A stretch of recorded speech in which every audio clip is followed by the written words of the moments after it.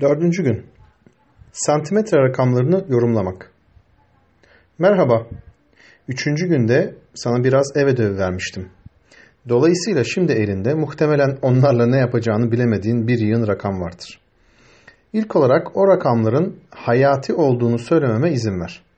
Onlar bize gözlerimizin zorlanması, hangi alışkanlıklarımızın değişmesi gerektiği ve gözlerimizin daha iyi hissedebilmek için nasıl bir gerçek mercek düzeltmesine ihtiyaçları olduğu konusunda neredeyse her şeyi söyler. Bu rakamlarda güçlü bilgiler gizli. İşte onları nasıl yorumlayacağımıza dair el kitabı burada. İlk olarak sabah, öğle, akşam sonuçların elinde. Bu sana uzaklık aralıkları veriyor. İkinci günün bölümünü hatırlamanı istiyorum. Çünkü görme yeteneğinin durağan olmadığını anlaman önemli. Bunu tekrar dinleyelim. Görme yeteneği. Durağan değil. Gözlerimiz bir gün boyunca miyopi derecelendirmeleri anlamında değişir. Burada neler oluyor? Kendimi çok tekrar etmek istemem fakat karanlık odada alınan o tek ölçüm yanlıştı. Miyopin için en kolay çözüm yolu sana kaldırabileceğin kadar düzeltmeyi vermektir. Muhteşem bir fikir değil ama dünyada bu muhteşem olmayan fikirlerden çok var. O rakamlara geri dönelim. Nasıl değiştikleri sana kötüleşen görme yeteneğinin oluşmasını sağlayan etkenlere yönelik ipuçları verir. Hadi bunu canlandırmak için bir örnek kullanalım. Mesela ben. Ben de oldukça miyopiktim.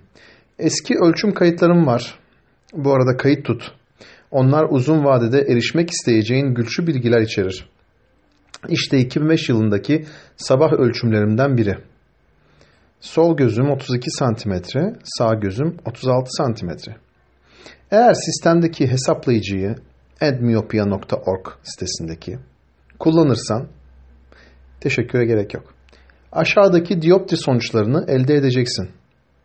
-3 ve -2.75. O zamanki gerçek reçetemi tahmin edebilir misin? Evet, kayıt tutulmalı. Her iki gözüm için de -2.75'ti. Neredeyse mükemmel. Fakat 0.25 düşürmenin tam da zamanı gelmiş. Şimdi sana bir zamanlar -4 derece gözlükler kullandığımı söylediğimi hatırlayabilirsin. Dolayısıyla bu noktada ben daha düşük bir gözlük kullanmaya doğru ilerliyordum. Ayrıca o noktada ilerlemem göründüğünden daha büyüktü. Bu yolculuğuma başladığım zamanki o -4 derecelik reçete aslında olması gerekenden 0.75 düşüktü. Sana neden bunları söylüyorum? Tamam, anlaşılması gereken ilk önemli şey reçetenin göreceli olduğudur. Gözlerinin gerçekte hangi reçeteye ihtiyaçları olduğunu anlamalısın. Fakat şimdilik benim rakamlarıma geri dönelim. Sabah ölçümlerim sol göz 32 santimetre, sağ göz 36 santimetreydi. Öğle civarında ölçümlerim sol göz için 30 santimetre ve sağ göz için 35 santimetre oldu. Rakamlar düşmeye başladı. Bu ne anlama geliyor?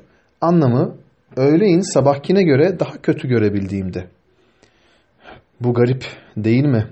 Sen de benzer deneyimlere sahip olabilirsin. Bu en sık karşılaşılan santimetre eğrisidir. Evet, bu tanımlamalar temelde benim icatlarım. Çünkü bu sektör sana da sadece daha çok gözlük satmakla ilgileniyor. Akşam ölçümlerim sol göz için 28 santimetre ve sağ göz için 32 santimetre oldu. 28 santimetre eşittir -3,5 derece. Yarım dioptri artış gösterdim. -3'ten -3,5'a bir gün içerisinde. Bu çok kötü. Fakat bir sonraki sabah ölçümün ne olduğunu tahmin etmek ister misin? Tekrar 32 santimetre oldu. Burada neler oluyor? Bu gözdeki zorlanma. Siliyer odaklanma kasını hatırlıyor musun? Günün sonunda mutsuz hale geliyor. Yakın çekim modunda takılı kalıyor ve bu gerçekten görme yeteneğini etkiliyor.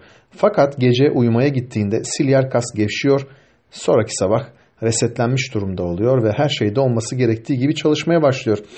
Gözlerini gerçekten açman gereken ise dünyada bu konuda birçok şey dönüyor ve sadece bir kısım Jake'in bilgisinin sana yardımı dioptrilerini objektif olarak kendi kendine ölçebilmen olur. Gözündeki yorulmayı, gerilimi rakamlarla ölçebilir hale geliyorsun.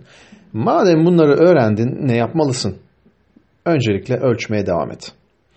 Önümüzdeki hafta her gün, günde birkaç kez ölçebilmek için kendine hatırlatıcı alarm kur. Olası trendlere dikkat et. Örneğin gözlerin yakın iş yapmadığın hafta sonlarında nasıl, egzersiz yaptığın günler nasıl, doğal ışıkta geçirdiğin günler nasıl vesaire. İyi doğal ışık ve kötü floresan ışık altında görüşünü karşılaştırmak isteyeceksin. Sadece rakamları not et. İleride ihtiyacın olacak. İkinci olarak oku.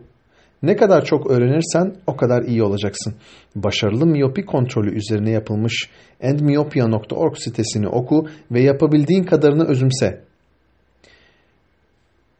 Bir sonraki gün eksenel uzamanın karanlık yanı üzerine konuşacağız. Ki işin temelinde bu gerçekten kaçınmak isteyeceğin en önemli şey. İlerleyen miyopi yapbozunun bir numaralı parçası budur. Ayrıca ilerleyen dönemde her çeşit retina problemlerine sebep olan şey de bu. Diğer yandan gözüne yapabileceğin en kötü şeyi de seninle paylaşacağım. Asla ve asla yapmak istemeyeceğin şeyi. Mutlaka dinlenilmesi gereken bir bilgi. Yarın görüşmek üzere.